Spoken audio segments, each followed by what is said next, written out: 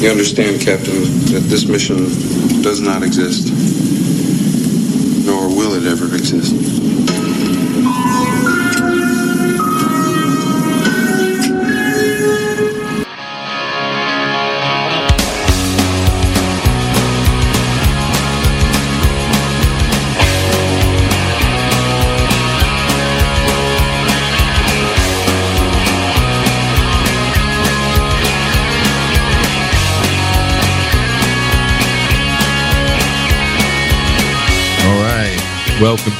Welcome back, ladies and gentlemen, to the Sunday Wire. I'm your host, Patrick Henningsen. We're streaming out live on the Alternate Current Radio Network and also at 21stCenturyWire.com. Thank you so much for joining us. Thanks to our last segment, our report from Beirut about the thwarted suicide bomb attempt on Hamra Street. That was Stephen Sahuni. Great report there. And our next guest is going to be joining us now. She is an independent journalist, and you're very familiar with her. She's been on this show many times and many other programs. You've probably seen her on RT and other networks too. Her name is Eva Bartlett, and there's a link to her blog right now on the show page in Gaza. You can go and click on see her work, mainly focusing on Syria right now. Thank you for joining us, Eva. Hey, Pat. Thank you very much for having me back on. Yeah, I know you're very busy, and I'm glad we managed to catch you. I know you're preparing another road tour, a speaking tour in North America, I believe, and also putting your work, collating your work and reports on Syria and the situation there and how that's developing. So I know you're very busy, and we're glad to have you. But just give us an update right now of what you're looking at in terms of the Middle East, in terms of Syria right now, how things are developing. Well, as you said, I am pretty busy preparing for a speaking tour in some key Canadian cities after having done so in the States just prior to Christmas, and also working on, as you and I have discussed offline, working on rebuttals to some of these fake news outlets like Snopes and Channel 4, and maybe we can get into that later. As for Syria, I mean, right now, I'm actually more focused on these issues, so I'm not terribly up to date. I am aware, of course, of some of the crises that our media is not reporting on, like the water crisis in Damascus, thanks to Western-backed so-called moderate so-called rebels. And otherwise, I mean, a few weeks ago, the Israelis attacked, or a couple of weeks ago, the Israelis attacked the Mezeh air base in Damascus. So those are events I'm aware of in Syria, and I'm trying to follow other things, but mostly focused at this time on preparing for this speaking tour. And just let's speak to that point about media coverage. We see a lot of this talk in the media. I've heard this talking point. I know you have too, Eva, which is that we can't verify what's happening in Syria because the Syrian government isn't allowing the Western press into places like Aleppo, so therefore there are no facts, and they're completely writing off any independent journalists like yourself, like Vanessa Beeley, like others Carla Ortiz and others who've gone down there and have done lots of reporting, have done tremendous amount of research and putting things together. Do you see that? Is that still the case, that attitude, or do you think it's loosening up a little bit and they're getting more towards reality after the liberation of Aleppo? How are you seeing this relationship between media and the public? No, that's unfortunately still the case, and I had an experience I think it was yesterday, from a local journalist from Hamilton, Ontario, and I agreed to do the interview. I mean, I'm happy to speak what I believe is truth with anybody who's willing to listen and discuss, but after listening to some of her questions and the way she was framing them, it seemed quite clear she already had a narrative in mind, or she already had something in mind what she was going to write. But one of her questions was a follow-up question after we discussed the fact that I had been in Aleppo 4 times in July, August, and twice in November. One of her follow-up questions was, how were you able to access areas of Aleppo in November when most other journalists could not enter the area? I'm wondering how you got access. So that question, the way it was framed, it seems like she wanted to say something like, I'm a propagandist for the Syrian government or the Russians, which I've addressed in many posts and RT interviews and other interviews. And so I replied to her, well, I kind of snarkily said on a private Facebook post, she could have just used Google and find out what journalists were actually there in Aleppo. But, there were journalists from the Independent. Robert Fisk has been reporting from Aleppo for, many, many, many times over the years, including in 2016. And I actually saw him in Aleppo, I think it was on my July visit. And also in my November visit, I was with journalists from New York Times, BBC, LA Times, and I don't know what other media were there. I was also in my second November visit made aware that a team of CBC journalists, so Canadian Broadcasting Corporation journalists, were there. So that's all in November. I also bumped into Krishnan Guru Murthy of Channel 4 in Aleppo, and I was told, although I didn't see them, but I was told by somebody who I believe was telling the truth, and that Vice had been in Aleppo. I believe that was August or September, or it could have been July. But the point is, there have been corporate media, and there have been independents, as you just mentioned. But yeah, if you wanted to look at corporate media, because this is the line, this is what they're trying to say. Well, they're trying to say that the Syrian government is only allowing in journalists that are supportive of the truth. And that's not the case. And in fact, I've had many difficulties, and this is just to state, it's been difficult for me on many occasions to get a visa, in that I've had to pay and wait, and it finally came through. So it's not about preferential treatment. It's just Syria is at war. It's, it does have to be, there's a bureaucratic system there, but it's not that they're banning journalists from coming in. To the contrary, the fact that they let in known lying journalists like Channel 4, like BBC, like Vice, like CBC, like New York Times, that speaks volumes about their visa policy. Yeah.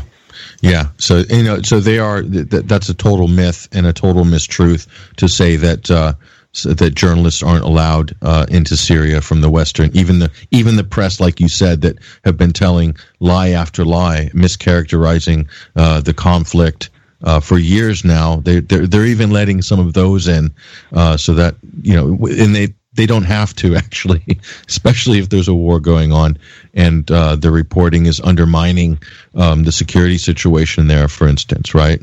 So. Right, and just look at the hypocrisy of, say, I don't know if this exists in Canada, but say the U.S. policy of, and I'm sure Vanessa's discussed this on the show, of making it very difficult for UK and perhaps other citizens to enter America, even on a tourist visa, not a journalist visa, just a tourist visa, if they've been to Syria, Iran, and some other countries. I mean, that is massive hypocrisy.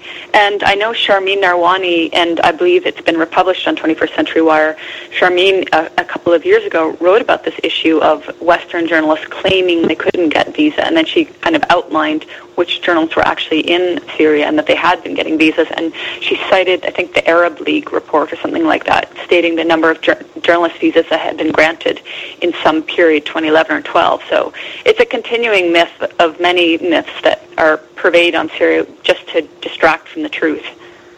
Yeah, and it doesn't help, personally, it doesn't help that networks like CNN have been almost exclusively embedded or getting the reports from al-Nusra terrorist enclaves and sneaking into the country from Turkey, setting up shop with the terrorists, and then filming what I could easily say is propaganda, is pro-terrorism propaganda by CNN, by Clarissa Ward, their top reporter, their top foreign correspondent, in a way that they're doing propaganda on behalf of the so-called armed opposition, which we know are terrorist groups. So that they're in that way, they're undermining the actual, national security of Syria, and Syria would have a right if they chose to reject their visa, right? Absolutely, yeah. I mean, again, if we just were, as with any issue in Syria, if we were to transpose an event that occurred in Syria and transpose it to say America, can you imagine America giving a visa to people that snuck illegally into America? Those people would most likely be jailed, not just allowed to go free. And I know that I believe it was a Japanese journalist, but there were some journalists that had been snuck into Syria, had been kidnapped by one of these terrorist or militant factions, was released somehow and given to the Syrian authorities, who then took them to this journalist's respective embassy and was allowed to go home. So this journalist had snuck illegally into Syria, but yet was escorted, with security to leave Syria safely. And I can't imagine that happening in America or Canada or any Western nation. No, they'd arrest them, wouldn't they? I mean, there would have to be a big diplomatic wrangling to get them free, I'm sure. Be a big incident anyway. Some phone calls would have to be made. But so let's drill down a little further. So it seems to me, Eva, and this whole thing about fact checking and Snopes and it seems to me like the mainstream media, the corporate media, I'm talking about the BBCs of the world, the Channel 4s of the world, the CNNs, they've really been caught out with their horrible coverage of the Syrian conflict, which they still claim is a civil war. They still use that term, civil war, a lot of them do. And so now they've been caught out, now that the facts on the ground have been established now. They seem to be attacking independent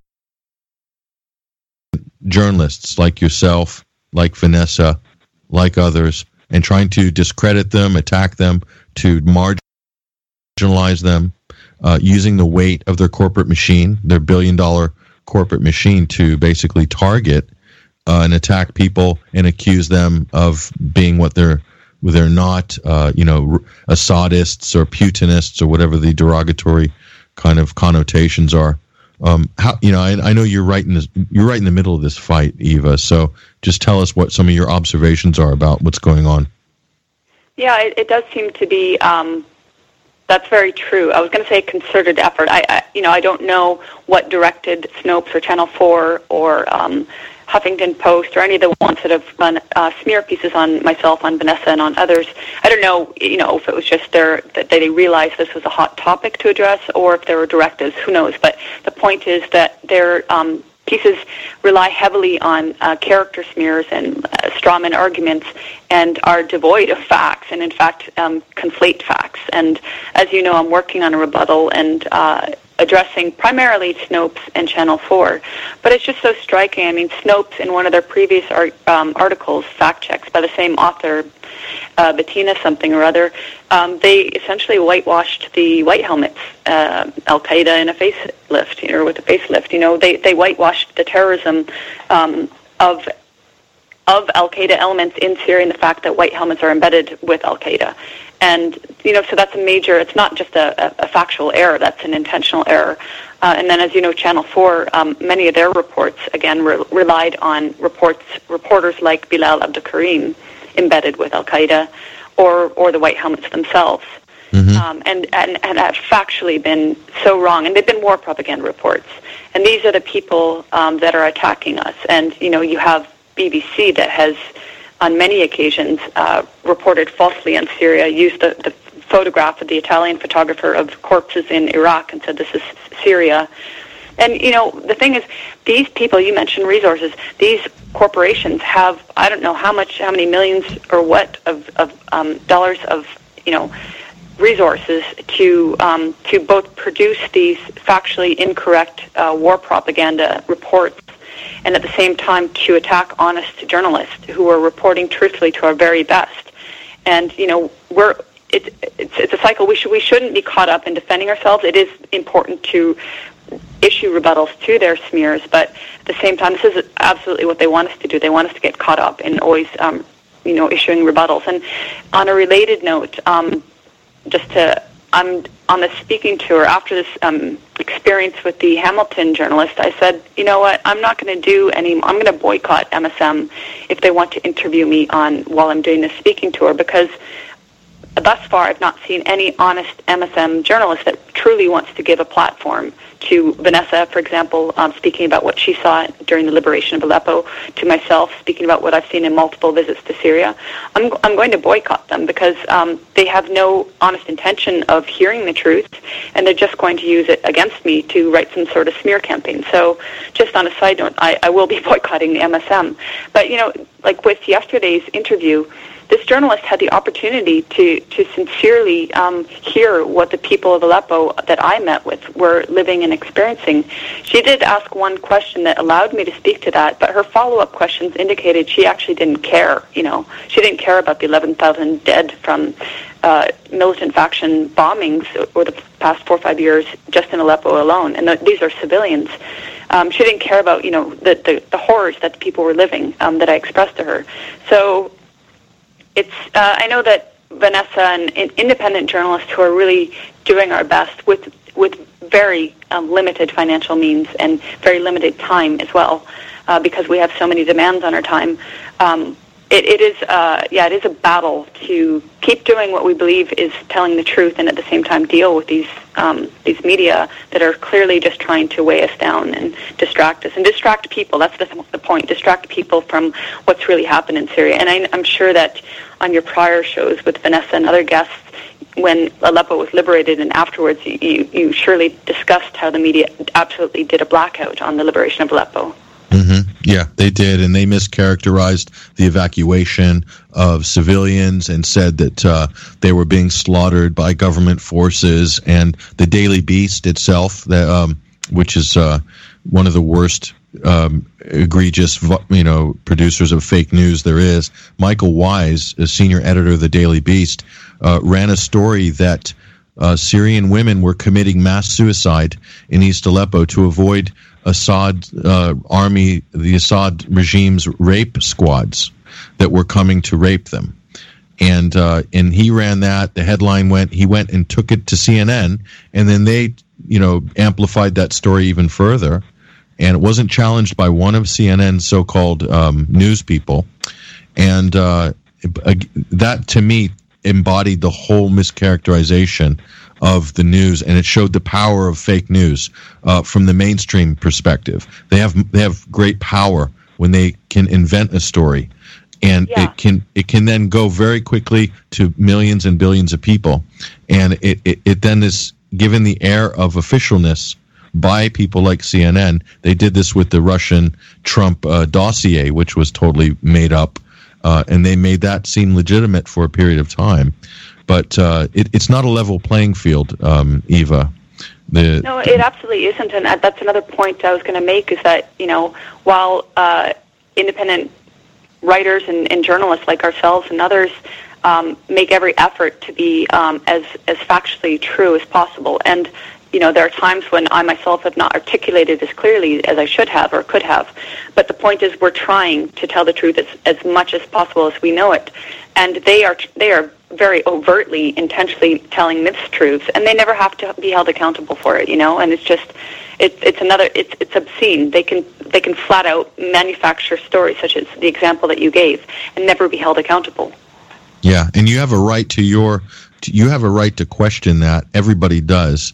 Every member of the public does, and one would hope that some members of the press, the mainstream press, would also feel they compelled to question some of the reports, especially the White Helmets reports, which are really and reports from activists. I use that in quotes. Activists in journalists really pushing this narrative of the rebel.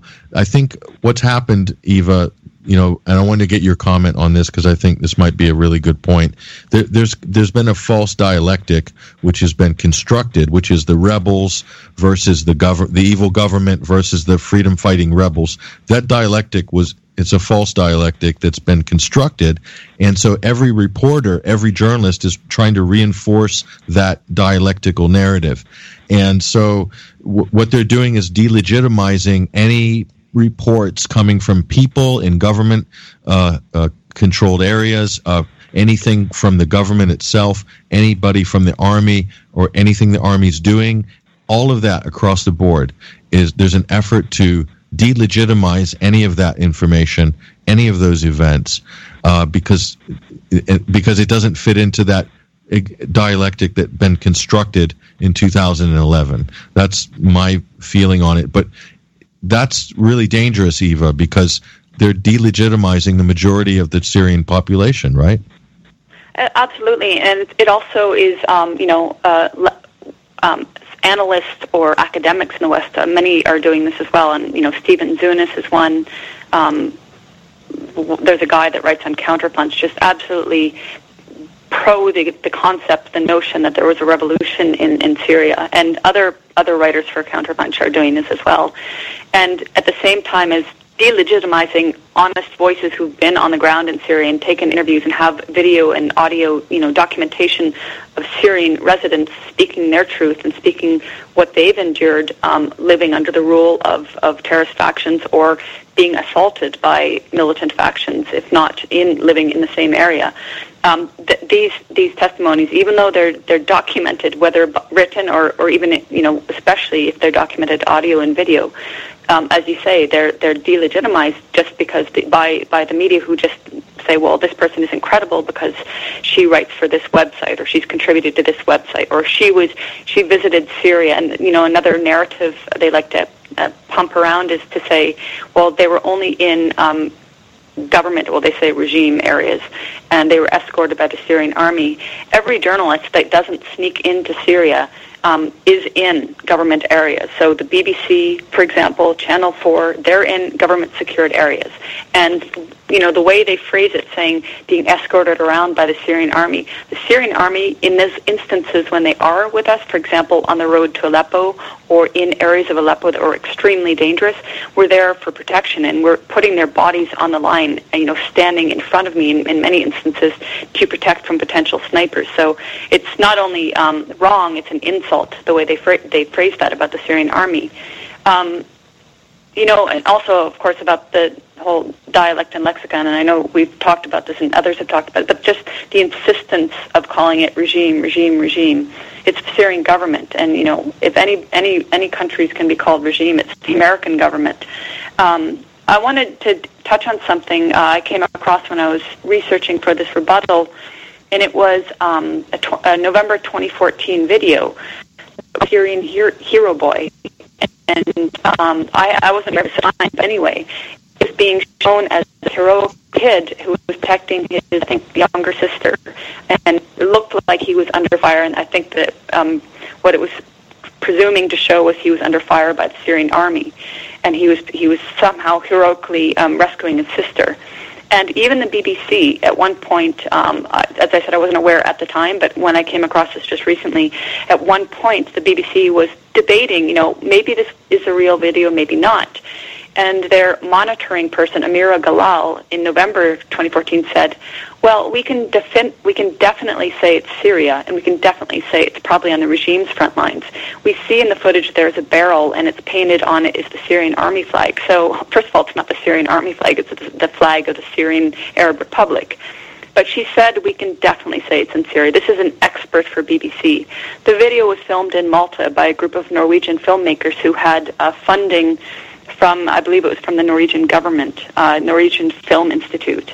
So they actually admitted, yes, we staged this video in Malta to be in Syria for whatever, reasons they were doing this. And this video was believed to have been in Aleppo, and even the BBC's expert was maintaining it's in Syria. So, again, they nitpick at people who have legitimate testimonies, and when there's gross manufactured media, they don't critically question it. Another more recent example was the arrest of the filmmakers in Egypt who were trying to film and stage a video purporting to be in Aleppo. So the whole notion, when people like us talk about the possibility that some of these videos coming from Channel 4 or the White Helmets or other groups might be manipulated, might be staged, when we say we're conspiracy theorists or that we need to be fact-checked, but when it's actually staged, the corporate media themselves whitewash and cover up for it. Absolutely. Yeah, and there's multiple examples of that, Eva. It's not. I mean, you've just mentioned two, but I'm sure if we when we collate it, let's say when we do it, we're going to have over a dozen, maybe dozens of instances in total where there's some fakery or something intentionally staged, and to various different degrees of of fakery, of fraud there, from Ken Roth retweeting a photograph of Gaza and saying that it's in Syria, or the White Helmets tweeting a Russian airstrike before Russia even started doing sorties over Syria.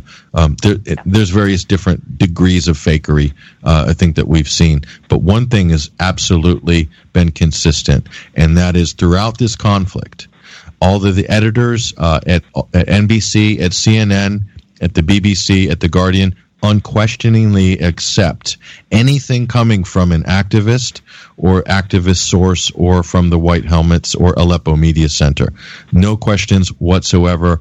Nothing on the authenticity. They air it as if it's fact, and it's fits into a pre-existing kind of narrative. That has been 100% consistent throughout this conflict, and I've never seen this. There's never been anything like this, Eva, in history of warfare. This amount of crowdsourced fakery and collusion with the mainstream media is unprecedented. We've never seen it before. This is historic. I had somebody email me, and I want to find the link to his website. He emailed me a link he thought I would find interesting. I believe that website is called Apophenia. I think that's what it is. I can find it actually right now.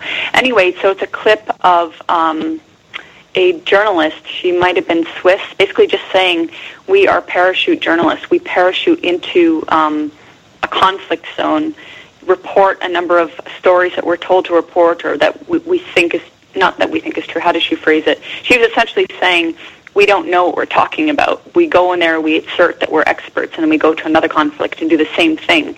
So, she's admitting that, and she was from some sort of Swedish, Gunilla von Hall. So she's corporate media, and she's saying, we're setting the agenda. And she's admitting, and there was a German journalist that died recently who in 2014 did the same thing. He said, I was paid to tell lies, and I knew I was telling lies, but I did it. And at some point I had to come to terms with myself, and I came out and stopped doing it, and I talked about what was going on. But, back to the whole smear campaign issues, I think it's the same case with Vanessa as well, but in the context of the campaign against myself by Snopes and Channel 4, they were addressing that UN video in which I had replied to the Norwegian journalist, if people have seen that clip or not, and he was essentially asserting all these facts, and I just said, and I said, what you're touching on about activists, I said, where are you getting your facts? Because he said, we have organizations on the ground in Aleppo, and I said, you don't. In East Aleppo, there were no actual organizations on the ground. They were all relying on unnamed activists or compromised sources embedded with Al-Qaeda. Now, this is where I could have been more articulate when I referenced the White Helmets. And now, in fact, I might have been incorrect in saying that there are girls that reappear. What I should have said, there's a girl that seems to appear in a couple of videos, and it's quite possible, given the fact that this organization has $100 million or more in funding, and given that manipulation of videos and accounts and reports is nothing new, as you've already said. It's quite possible that this girl has appeared. But what people did not, these Snopes and Channel 4 and other detractors, didn't bother to address the many other points I made in my segment of the 45-minute long panel, nor of the other panelists who made excellent points about this war of aggression against a sovereign nation. They only chose to harp on 2 points that they thought they could use to defame me. And it's interesting, actually, looking at the Channel 4 comments thread, many people comment that they see through Channel 4. It's interesting. It seems like the public aren't necessarily all completely buying the lies of Channel 4. Yeah. No, and just a footnote, the German newspaper journalist you talked about, Dr. Udo Ofkat, was found died of a heart attack at the age of 56. He wrote the book Bought Journalists, where he described exactly as you said, Eva, basically being handed press releases and told what to write and so forth, and intelligence agency involvement in that process.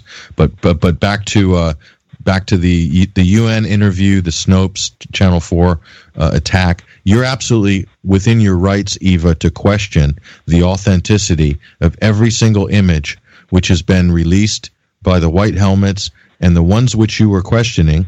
If you look at one of those images of the one of the girls being rescued from the rubble, I see in the background none other than Bilal Abdul Karim, who is embedded exclusively with al-Nusra, and who we don't know much about. We're told he's American. He does work with CNN and others, and he takes an absolutely pro-terrorist sort of line on his reporting. So he's basically al-Qaeda's journalist, really, if you boil it down. But he's in the frame there.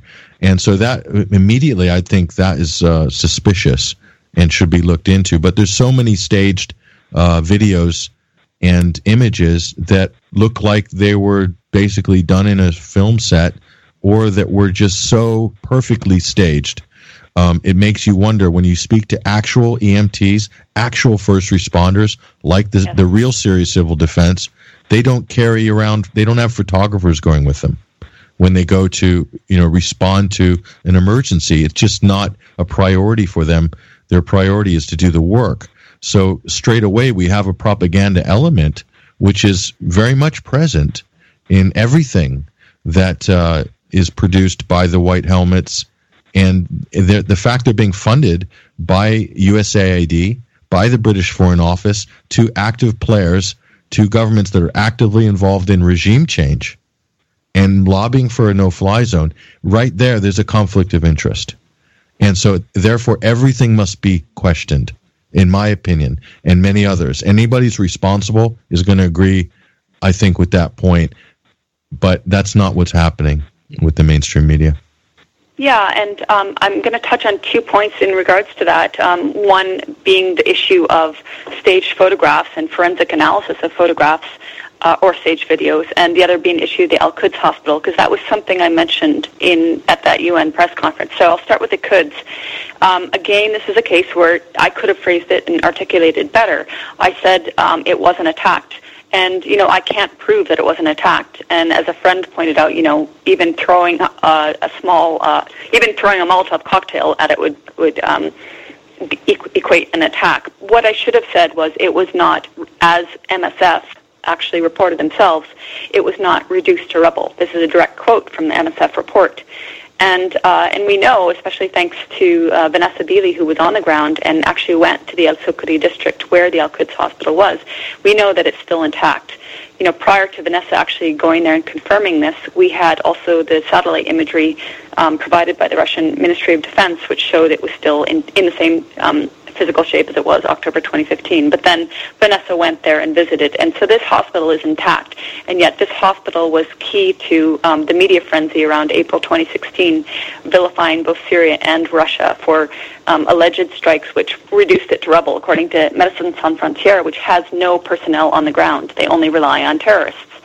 The other point I wanted to talk about was just recently I was talking with somebody who does forensic analysis of videos and photos, and he had some interesting feedback. And now this is not, definitive proof of anything to do with the videos that I referred to in that Channel 4 in their article on me. They chose 3 incidents, and they showed videos or photos of the incidents. And so the person that did this forensic analysis had some interesting points about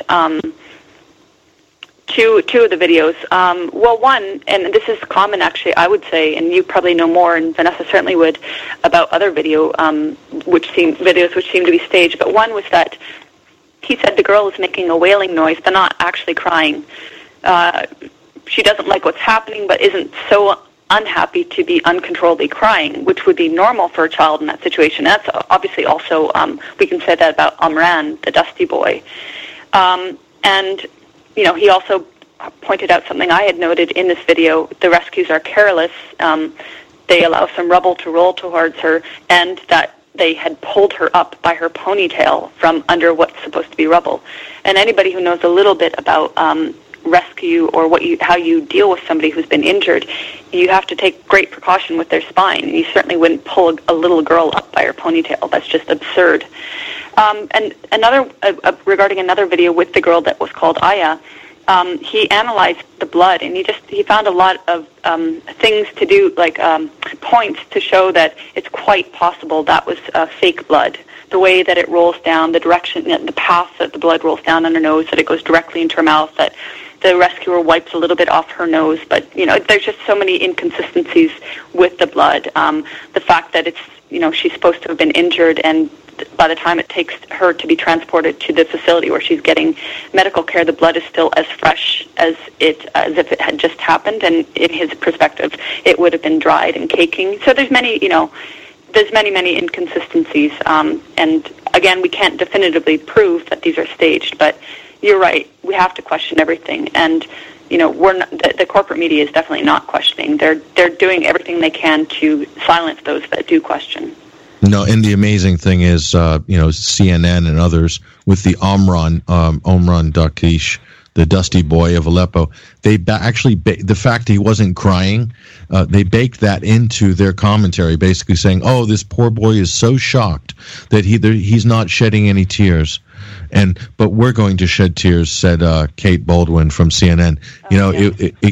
So they can even take something that might actually be, fraudulent on its face and then spin it to sort of amp up their own narrative. It's a tremendous exercise in the power of media and propaganda, in my opinion. Okay, that we're not. It's amazing. It is breathtaking.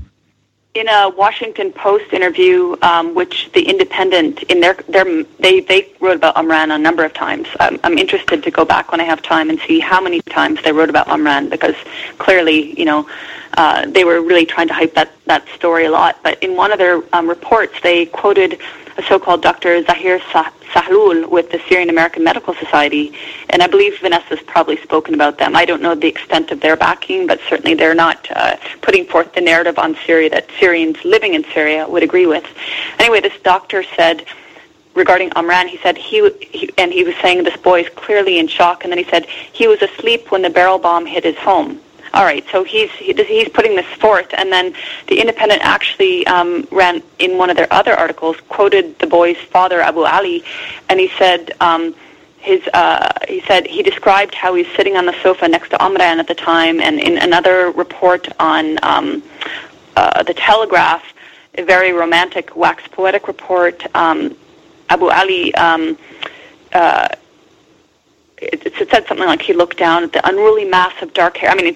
Anyway, the boy was clearly awake, according to Abu Ali's account, the father, and yet this expert said he was asleep. And it's just meant to create this image that this little boy was sleeping peacefully when the evil Syrians, bombed him. And again, there's no, to me, if that boy was in shock, from his supposed injury, still the great question is, why was nobody giving him medical care, and why was nobody giving him any sort of therapy for shock? They were just sitting there photographing him. Yeah, he was just an object. He was kind of like a prop, really. That's kind of like I felt sad for the boy, not because of what because he was in a barrel bomb attack. I felt sad because he's being used as a prop by all these people, and the girl too. I think his sister. There was a little girl in the foreground who a lot of people didn't see in the original, and she had the exact same makeup, or not. I won't say makeup. I can't say for sure, but the identical pattern of the face done up in exactly the same way as Omran.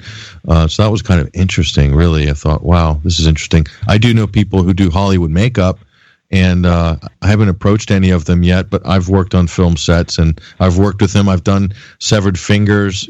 I've done all sorts of. I've done the hand. I've done the hand as well with the stump, and the hand chopped off, all that stuff.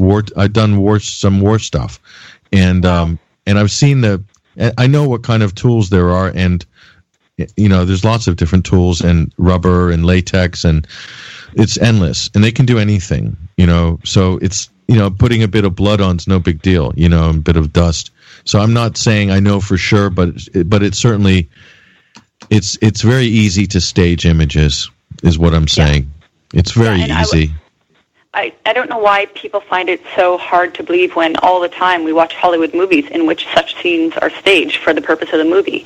And when the White Helmets has such enormous funding and is clearly not the neutral rescuer body that it purports to be, it's not uncredible. It's not, hard to believe that they actually could be staging these videos or some of the videos. The other thing I was going to say is if we had, a fraction of the funding that these corporate media corporations do have to put forth their propaganda video, if we had a fraction of that funding to hire a professional forensic analyst to look at these videos, I think that we'd be able to reveal a lot, Absolutely. And let's hope, Eva, in a final parting thought here before we break, but let's hope that some people in these organizations might find the moral courage maybe to deploy some of those resources to get to the truth. That would be very nice to see. And in fact, Eva, if they did that, they wouldn't, we wouldn't need to be doing what we're doing right now. If I have just a minute, Pat, I want to quote somebody, and I'll tell you who it is after I quote them. Okay. Somebody saying regarding Omran, you'll know who it is. He said, "It was then I realized how traumatized the boy was, and I changed the camera from filming to take a still picture. The tears started to drop as I took the photo. It's not the first time I've cried. I've cried many times while filming traumatized children. I always cry. We war photographers always cry. I hope all photos of children in attacks in Syria go viral, so then the world knows what life is like here." That quote is from the photographer of Omran, whose photo made the rounds, Mohammed Rahlan, and he's also the guy that took a selfie with the Nuruddin al-Zinki beheaders of Palestinian child Abdullah Isa. So where were his tears when he was hobnobbing with the terrorists? And where was the corporate media's tears when a week after Omran, Laith and Mohammed in Fu and Kafraya were shot in the head and in the neck by terrorist snipers? Yes. It's just the hypocrisy is so blinding. I really hope that people who are still questioning the narrative on Syria take a step back and do some research into those issues, into Fu and Kafraya. They're massive suffering. They've been under siege since March 2015 and almost daily are being bombed. It's horrific what they're suffering, and the media says nothing about them. Yeah, they should be there. They should be reporting those stories, and they're not. And we thank yourself, Vanessa, and others who have been reporting those stories. And your work will stand up with the test of time. The testimonies that you've gathered, that Vanessa has gathered, are very real, and they will stand the test of time. And if there are war crimes tribunals, that real journalism will be used as evidence, and it will topple the mountain of lies which has been piled up by the mainstream media, by Western governments since 2011. So thank you for your work, Eva. Oh, and likewise yours, Pat. If I may just quickly plug, I'm going to be speaking in a number of Canadian cities as of January 24th. If there are people in the area that maybe even if you already know a lot or all, you need to know about Syria, if you are there, if you are, supportive of wanting to end the war on Syria, even if you already are very well informed, I would really love it if you could show up in Hamilton, especially. There are organizers of the so-called opposition who are calling for people to show up at that event, and clearly they're inciting some sort of hostility. So supporters of Syria, it would be great if you can come out for that event on January 24th at New Vision United Church, 24 Main Street West in Hamilton at 7 p.m. Yeah, and Hamilton's just south of Toronto, right? It's in Ontario. Right. Yeah. So Hamilton in Canada, just north of the U.S. border there. So you're speaking there. What's the date again, Eva? That one is January 24th at 7 p.m. There's a Facebook page. You can find it. It's been shared on my own Facebook, which is public. And also on the 25th at 12:30 noon, 12:30 at McMaster University, there's another event. So, there's going to be events in Ottawa, and I'm excited about those because Stephen Gowans, who's a man I have immense respect for, he will be speaking on the panel. That's January 27th, and then January 28th in Montreal, Michel Chosadovsky of Global Research will also be speaking on the panel, and he's another person who has just incredible knowledge. So, brilliant, excellent. Those will be filmed, but if you want to come out to the actual events, they're open, free to the public, so please come out. Yeah, no, Stephen Gowans, tremendous researcher. Amazing. Michelle Chosadovsky. So you're in good company there for sure. So if you want to support Eva in this issue, go check out her Facebook page, Eva Bartlett. Or what's your Facebook page again, Eva? It's Eva Corrine Bartlett. We'll put a link to it on the show page after we're done here to make sure people can go there and get that information too. But yeah, definitely worthwhile. If you haven't planned to attend such events, please do. But thank you again, Eva, for everything, and we hope to speak to you first and soon, and then safe with your travels. Thank you so much, Pat. Thanks very much for having me on. Okay, our pleasure. There she goes, Eva Bartlett, ladies and gentlemen, independent journalist covering Syria in a very truthful and thorough way, and we support her work, salute her work as well. We're going to take a short commercial break, and I'm going to come back with some final thoughts on Washington, D.C. and the protests with Hesher from ACR. Stay right there. You don't want to miss the next segment of Overdrive. We'll be right back after these messages.